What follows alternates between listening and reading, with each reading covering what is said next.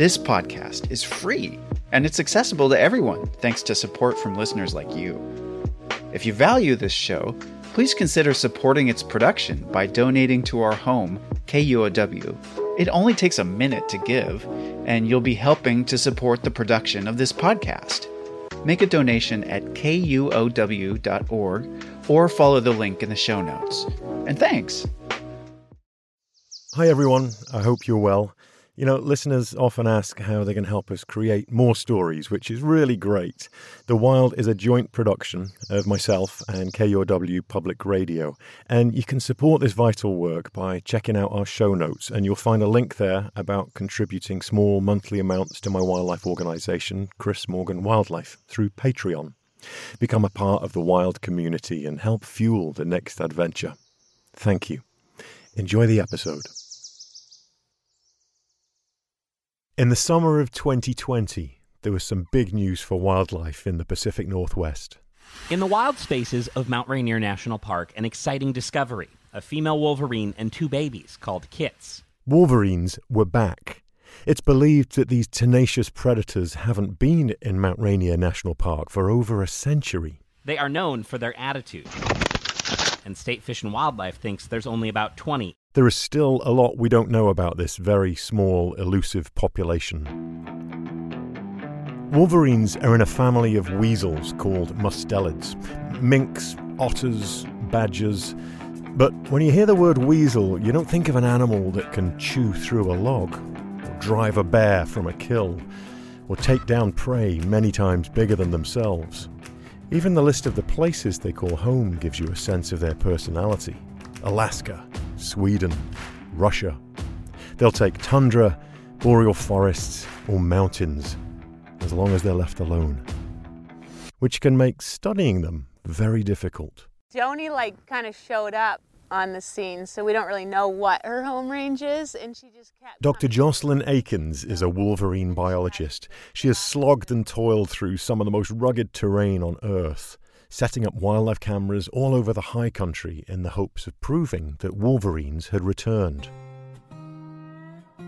Eventually, after years of searching, Jocelyn was rewarded with the first images of a mother and her young inside the park. Okay, so we have these monitoring stations where we can identify individual wolverines based on photographs, and so she came to one of those stations and she just kept coming back. And we could tell from her unique throat and chest markings, her chest blaze, that she was not a wolverine we'd ever seen down here before. Researchers named her Joni.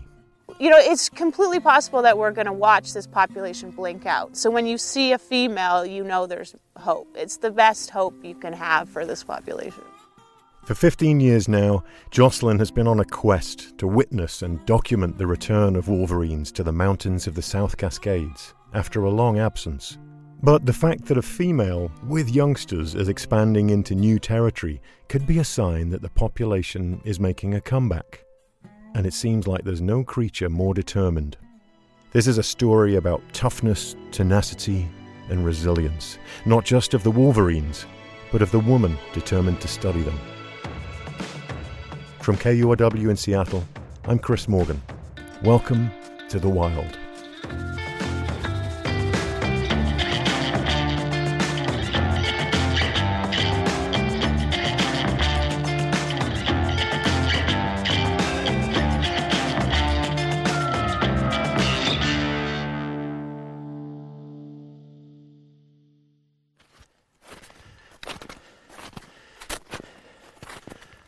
Today was going to be a slog. I could just tell. So we are going to this ridge over here. Okay, so we're gonna curl around here. Yeah, we have to get around. There's a big cornice at the top of this ridge, and we skirt around it, and then we cruise. We're in Mount Rainier National Park in Washington State. All I see around me is black rock sticking out of white snow. Rainier is part of the Cascade Range. These mountains run from southern British Columbia, along the Pacific coast, down to northern California.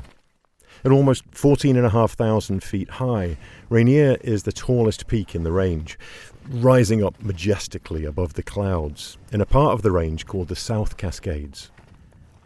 In the Native American Salish language, one translation means snow-covered mountain, and it is. It's common for 60 feet or more of snow to fall in one winter here. I'm on snowshoes, and Jocelyn is on backcountry skis. There's no other way to track a wolverine in the winter. That's log number 1. I've heard the wolverine is a creature that seems to attract energetic people. So when you're invited to join someone tracking this maniac of an animal, you better be ready for some abuse. It's a show getting into wolverine country, you know. Jocelyn is the founder of the Cascade Carnivore Project. I'm with her today to learn how she goes about researching a species that is, well, so hard to research, so hard to find. She does it with the help of wildlife cameras, like the one we've set out to visit today, high up on a remote ridgeline. Jocelyn uses the cameras to document wolverine presence and their movements across vast landscapes. So we're monitoring the natural recolonization of wolverines into the South Cascades. And so we're trying to document all individuals and find out where they came from. You have to be physically fit for this work. Jocelyn makes cross-country skiing in the backcountry look easy. I immediately know she's going to be hard to keep up with. Like Jocelyn, wolverines travel huge distances. They're basically unstoppable. And do you have any idea what kind of home range they have around here? Well, ginormous, the North Cascades Wolverine Study, which was 2005 to 2015, they collared a whole bunch of wolverines. The largest ones were 1,000 square kilometers. And some of those were females, just ginormal. That's 400 square miles, and male ranges are even bigger, so they can cover several females' territories to find a mate. And immature wolverines will often roam crazy distances to find a new home. There's a wolverine named Buddy that's in California that came from Idaho and has stayed for a decade. There was a wolverine that was captured, that was collared in Grand Teton National Park, and it roamed down to Colorado. And then it was killed by a human in North Dakota. Nobody thinks of North Dakota as being wolverine habitat. And his journey to North Dakota was 2,000 miles long, like he was running to find the last wild places. Wolverines are territorial, so there's only so many of them that can fit on the landscape, and it's why they are compelled to travel. I've tracked lots of animals doing field work, and usually when you're following a wild animal, you can follow them on a well-worn human or game trail. Wildlife use them a lot because they're the easiest route from A to B, but not the wolverine. It's they're not taking the path of least resistance. They're just going in straight lines. Right. They might be on a trail for 100 yards, and then they're like, I need to go that way.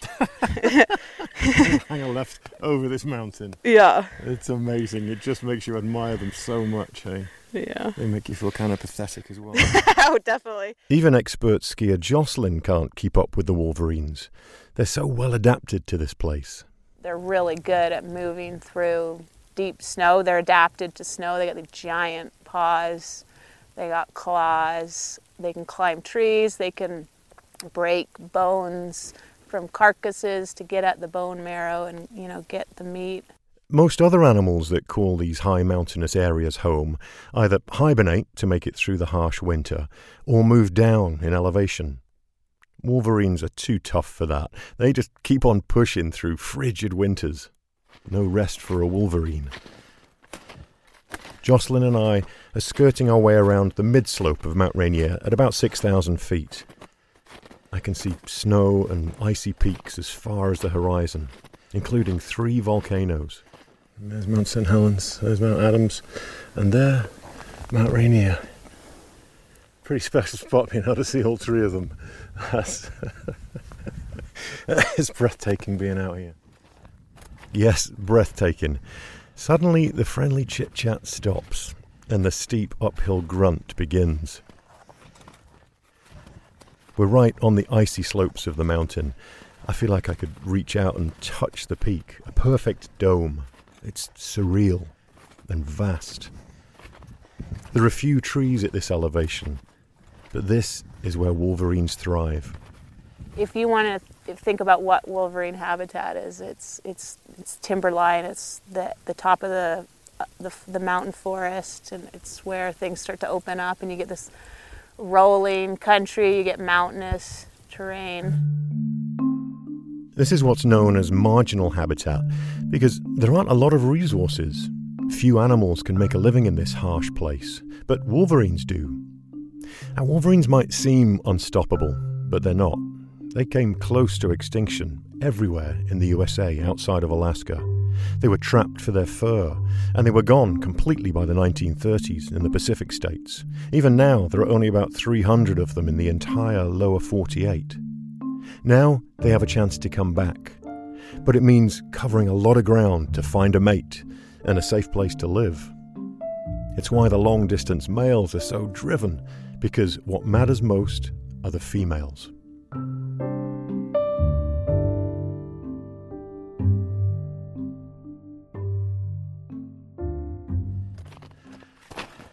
The station is in those trees. Oh, cool. Yeah. Jocelyn and I continue our push up to the camera site. Yep. We're getting there. We are getting there. Are you concerned about avalanches here? Not always, but today for sure. We had over a foot of fresh snow. Freezing level went way down. It snowed a lot, and now it's climbed all the way up above 8,000 feet. And it was sun affected yesterday. It's going to be more sun affected today, so we'll skirt below it. Each of us is carrying a 15-foot collapsible probe, an avalanche shovel, and an electronic location beacon in case we get buried. We come to a small downhill section. Now I'm really jealous of Jocelyn's skis. Faster than my snowshoes. Okay, so I'm going to get ahead of you guys here, but just follow my tracks. She skis away in front of me and immediately becomes a tiny dot on the huge snowfield.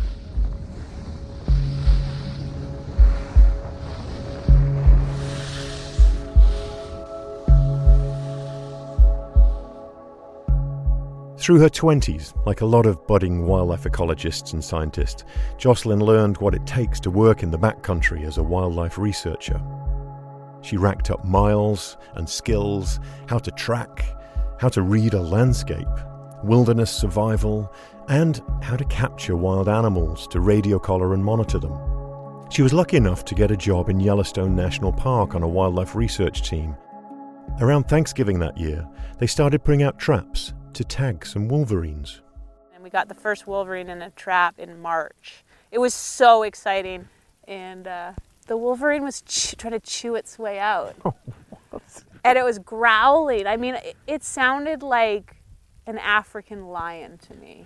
When the vet got there and we tranquilized it, it had chewed through half the round, so half the lodgepole round. You know, it had chewed probably 3 to 4 inches. And if we'd waited till the next day, I think it would have got out. That experience was her first introduction to wolverines, but it would be a few more years before they would become her obsession. We continue to huff our way towards the camera site. Okay, so the station is somewhere in those trees over there. Okay. And so we're getting pretty close. There aren't any major rules, just I don't like anyone to pee close to the station. And why no peeing in this case? You know, it's just kind of a thing. Jocelyn doesn't want any of our odours to linger at the site. Human pee might scare off Joni or any other wolverine that might be in the neighbourhood. Their sense of smell helps them survive out here. They've been known to smell a carcass under 20 feet of snow, about what we're standing on right now.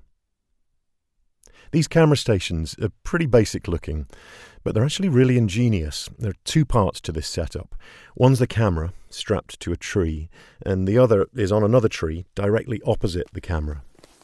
What do you call this? This is part of the station. This is the run pole. You have this horizontal pole lashed to the tree and coming out, and then the bait is hanging above it, and that's the closest an animal can get to the bait is by walking out on this plank. It's like a wolverine jungle gym. Imagine a narrow platform attached to a tree, and a piece of bait is hanging above the end of it. The wolverine climbs out to the edge of the platform and then raises up on its back legs to get the bait. And as it does, it gives the camera on the tree opposite a chance to get a clear shot of that beautiful chest blaze, the creamy markings unique to every wolverine. As well as photos, Jocelyn also collects hairs for DNA samples. The platform is lined with small metal alligator clips and wire brushes that are positioned to snag a few hairs as the wolverine passes by on the way to the bait. A visit to the hardware store will never feel the same again.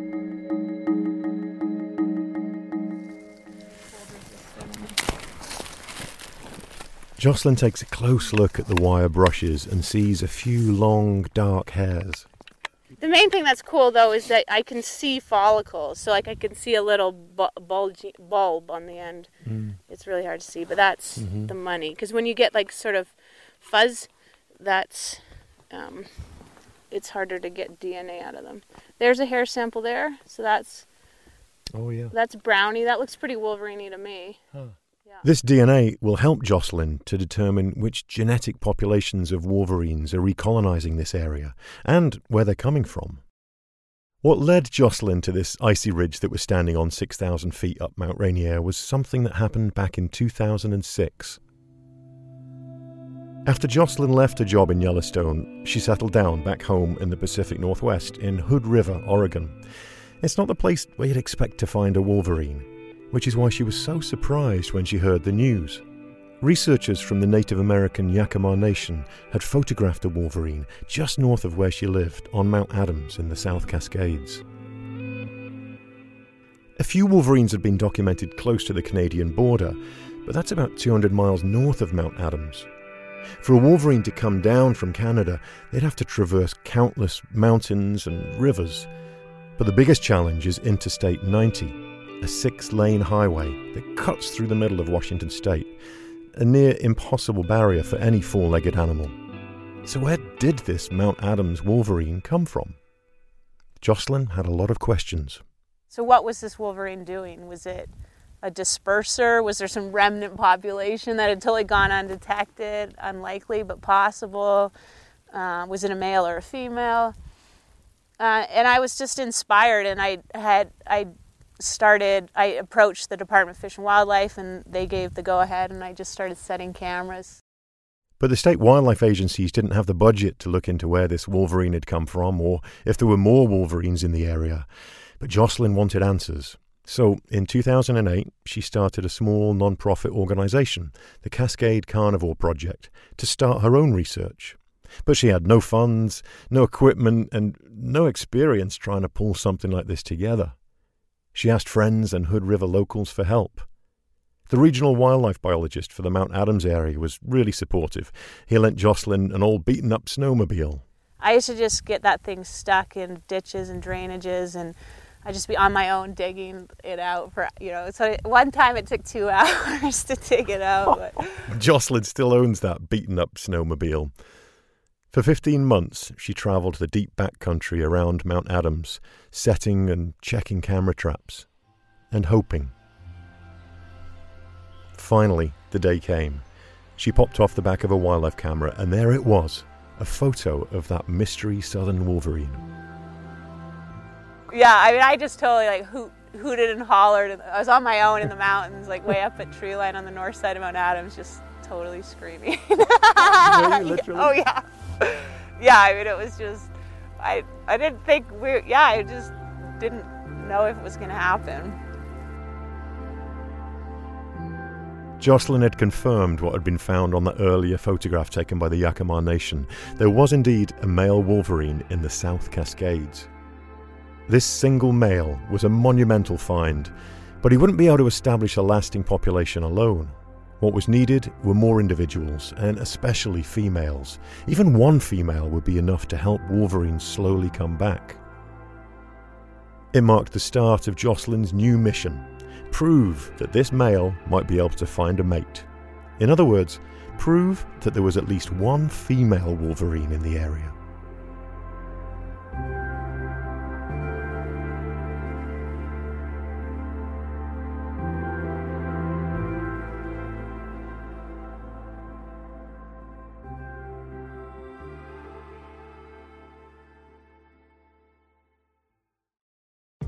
Hey, my name's Claire McGrain, and I'm a producer for Seattle Now, KUOW's local news podcast. There is a lot happening in our region, and it's a lot of work to keep track of it all. We'll get you caught up on the latest news and take a deep dive into something happening around the city, all in under 15 minutes. Get a morning walk in or grab a cup of coffee and start your day with us. Learn something new and connect with our city by searching for Seattle Now wherever you get your podcasts.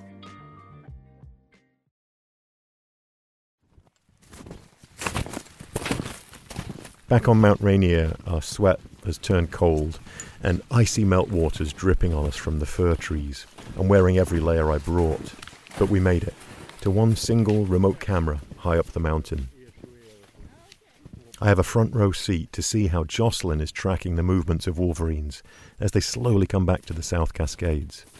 And at times, it can be quite a dirty job. She has to rebait this camera trap site. Okay, so here's the bait. Oh, look at that. Get the camera out. Just then, Jocelyn pulls half a beaver out of her pack. It is literally half a beaver. Really gory. So that's the back half. That's the back half. Every couple of months, Jocelyn, or another team member, heads out to each of her sites and puts out new bait. Got to make sure it stays attractive to any passing wolverine that might catch a whiff. I mean, beavers are so fatty. Oh my God. It's just like there's all this subcutaneous fat that is just stinky. Oh, Wolverine heaven. Let me tell you, the smell is quite something. Then Jocelyn makes it even worse. She pulls out a vial of this specially made wolverine scent. Not the scent of a wolverine, but the perfect combination of smells to lure in a wolverine. It's called the La Froth Roar mixture. I like to call it a mélange. It was put together by these a Canadian, like a British Columbia and a Washington Wolverine biologist. They came up with it. It's got skunk in it. It's got porcupine essence. I don't know what else is in it, but you'll smell. I'll bring it out. Beaver? Yeah, there's probably some beaver castor in it. Yeah. Feels like I'm in some kind of twisted cooking show. She puts on rubber gloves to help avoid bringing the stink home with her, but she can only do so much. My car mechanic calls me Beaver Lady. Yeah. Oh, I forgot all about the bait. So that's all dialed in. Everything's ready to go with the hair, the snagging devices. We got the bait on the ground, so now we need to hoist it. Okay. And then we'll set the cameras, and then we'll be done. Okay. No thanks. You have to be patient when looking for wolverines. The years passed by as Jocelyn searched the South Cascades to find an elusive female. When she wasn't in the backcountry on her skis checking on camera traps, she was busy with other things in life. She completed her PhD and started a family with 2 kids of her own. But she never gave up.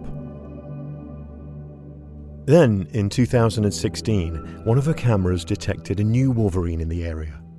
Could this be the female she'd been hoping for? It would take another 2 years of searching to know for sure. It was springtime, and Jocelyn was sleeping in her tent on the last night of a research trip just east of Mount Rainier National Park.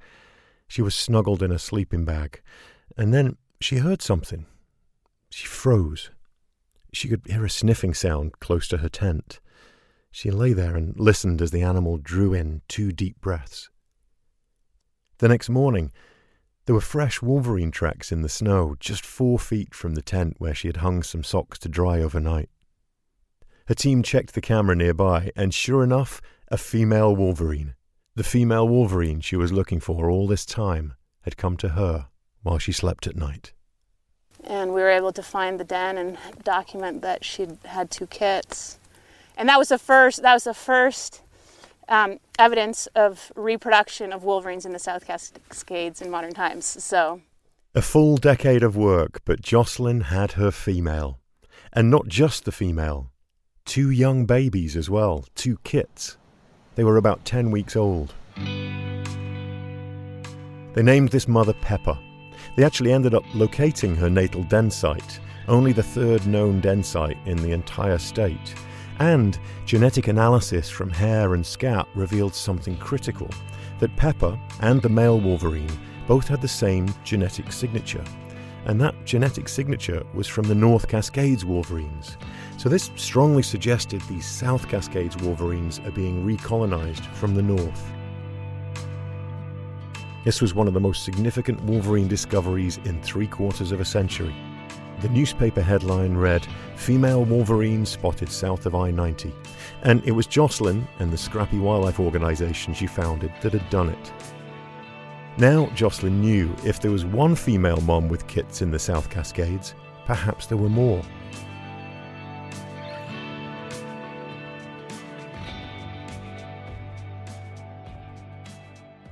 But being a mother wolverine in this environment is hard, and climate change is only making it that much harder. So we haven't talked about snow, but wolverines are really reliant on snow. The females den in late winter by digging a hole right down through the snowpack to the bottom, and that's where they give birth. So when you look around the world, you see wolverines living in places where snow persists into the spring.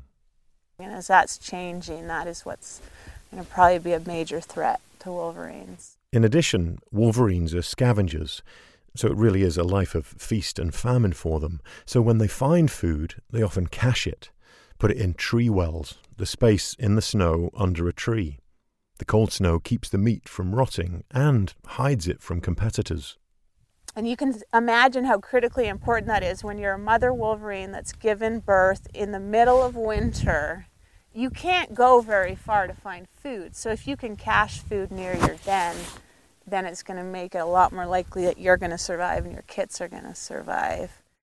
Which brings us full circle back to Joni, the mother wolverine who made all that splashy news in 2020. In the wild spaces of Mount Rainier National Park, an exciting discovery: a female wolverine and 2 babies called kits. The first wolverine actually within Mount Rainier National Park in 100 years. Remember, Pepper and the male wolverine were found southeast of Mount Rainier, outside the park. By placing cameras in the park beyond the known range of wolverines, Jocelyn had hoped to really show wolverines were on the move and expanding. And it paid off. The arrival of another female with kits was another sign that perhaps a permanent population is being established in the South Cascades, south of Interstate 90. And so for Joni to show up, a female wolverine that was reproducing and right in the heart of Mount Rainier, was pretty, satisfying, rewarding, very exciting, just to know that things were happening. Some of Jocelyn's cameras can send an instant notification back to her phone when a wolverine triggers it. Joni kept on showing up on the camera, which meant that this mother wolverine had likely established her territory inside the park. A pretty big deal. Not a bad field study site. No, pretty good. So here we are, in the heart of Mount Rainier National Park, where Joni, this legendary wolverine, now lives. Jocelyn is hoping the camera we're checking today will have some images of her. She opens the camera to see what's there. The camera's operational. Mm-hmm. And so here's a fuzzy wolverine photo. No way. Yeah. So okay, just one in the middle. Okay, you're showing me a picture of a North Cascades wolverine. That is amazing. Jocelyn leans in to see which wolverine it is, clicking through the photos. Hard to see, but you can see its head is out of the frame. Oh, but God, yes. See how unique that chest pattern is? Yes. So that's that Van. That one is like shoulder to shoulder, kind of a line shoulder to shoulder. Yeah, and it goes up. It's almost boxy, and so that's Van. So that's the presumed mate of Joni, and it looks like a trapeze artist of some sort. That's hilarious. Yeah, and you can see his balls. Like I can't in that photo, but I know that they're there because he's an older male. And so Van, a dominant male and likely father of Joni's kits, and then Okay, so there's Joni. The famed matriarch herself. Jocelyn would recognize her chest blaze anywhere. It's a very special treat on the camera today. And Joni's not alone. Okay, and this one might be harder to tell, but this one is different, and that is one of her kits. At night? Yeah. So we have Joni, one of her kits, the male Van, and there's also another male on this camera. 4 of the 5 known wolverines Jocelyn has now documented in this area. These few photographs are magical to see, but more than that, when they're added to years of data, they help to really build a picture from the individual wolverines to the population, how they're related, where they're coming from, and the paths they're using to return. And what seems clear is that Joni is now attracting some of those males with the famous wanderlust to the park. I mean, it's been really neat. Like, Mount Rainier is a hard place to work in the winter. It's really hard. It's much harder than our southern sites. Here's another one, December 24th, Christmas Eve. But it's, it's really protected habitat, and so it doesn't surprise me that if you dispersed here from the North Cascades that you would stop here and set up shop. Jocelyn knows it's the tenacity of these creatures that's the biggest factor in their return to the places they used to live. What gives you hope about wolverines right now?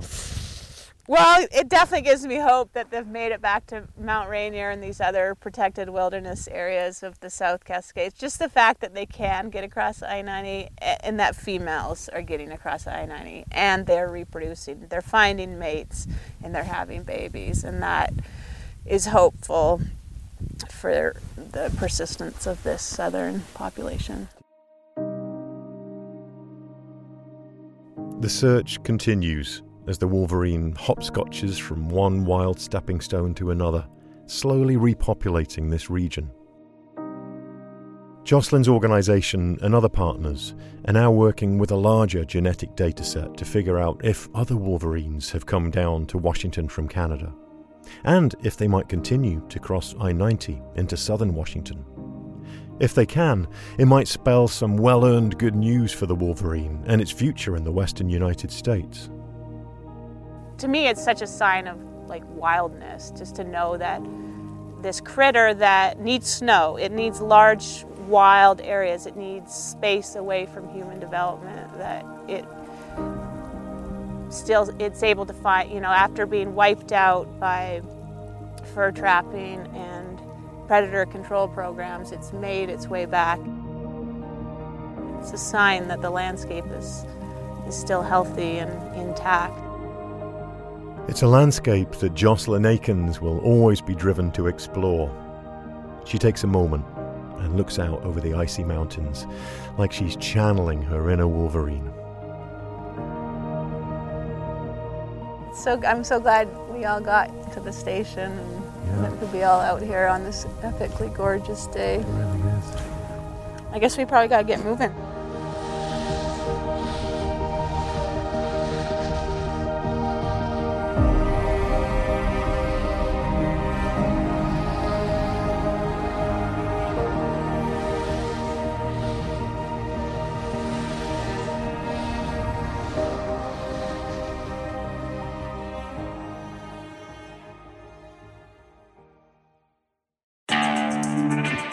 If you'd like to see photos of me struggling to keep up with Jocelyn on our trek, head over to our Instagram @TheWildPod, and you can find me at Chris Morgan Wildlife. The wild is inspired not just by nature, but by the people who work in it, love it, protect it. The Wild is a production of KUOW in Seattle and me, Chris Morgan, with support from Wildlife Media. One way to support this vital work is through my wildlife organisation, Chris Morgan Wildlife, on Patreon. There's a link in the show notes. Our producer is Matt Martin. Thanks for huffing up that mountain with me too, Matt. Jim Gates is our editor. Thanks for huffing through this complicated edit, Jim. A very special thank you for their kind financial support to Jill and Scott Walker, Rose Letwin, Ellen Ferguson, Anna Kimball, John Taylor, Paul Lister, Mark Wilkins and Rebecca Badger, Bob Yellowlees, John and Julie Hansen, and Annie Mize. Our production team includes Juan Pablo Chiquiza, April Craig, Michaela Giannotti, Cara McDermott, Tio Popescu, Darcy Riggins-Schmidt, and Brendan Sweeney. Our theme music is by Michael Parker. I'm Chris Morgan. If you enjoy The Wild, please do tell your friends. We love our stories to reach and inspire as many people as possible. Thanks so much for listening, and take care of each other.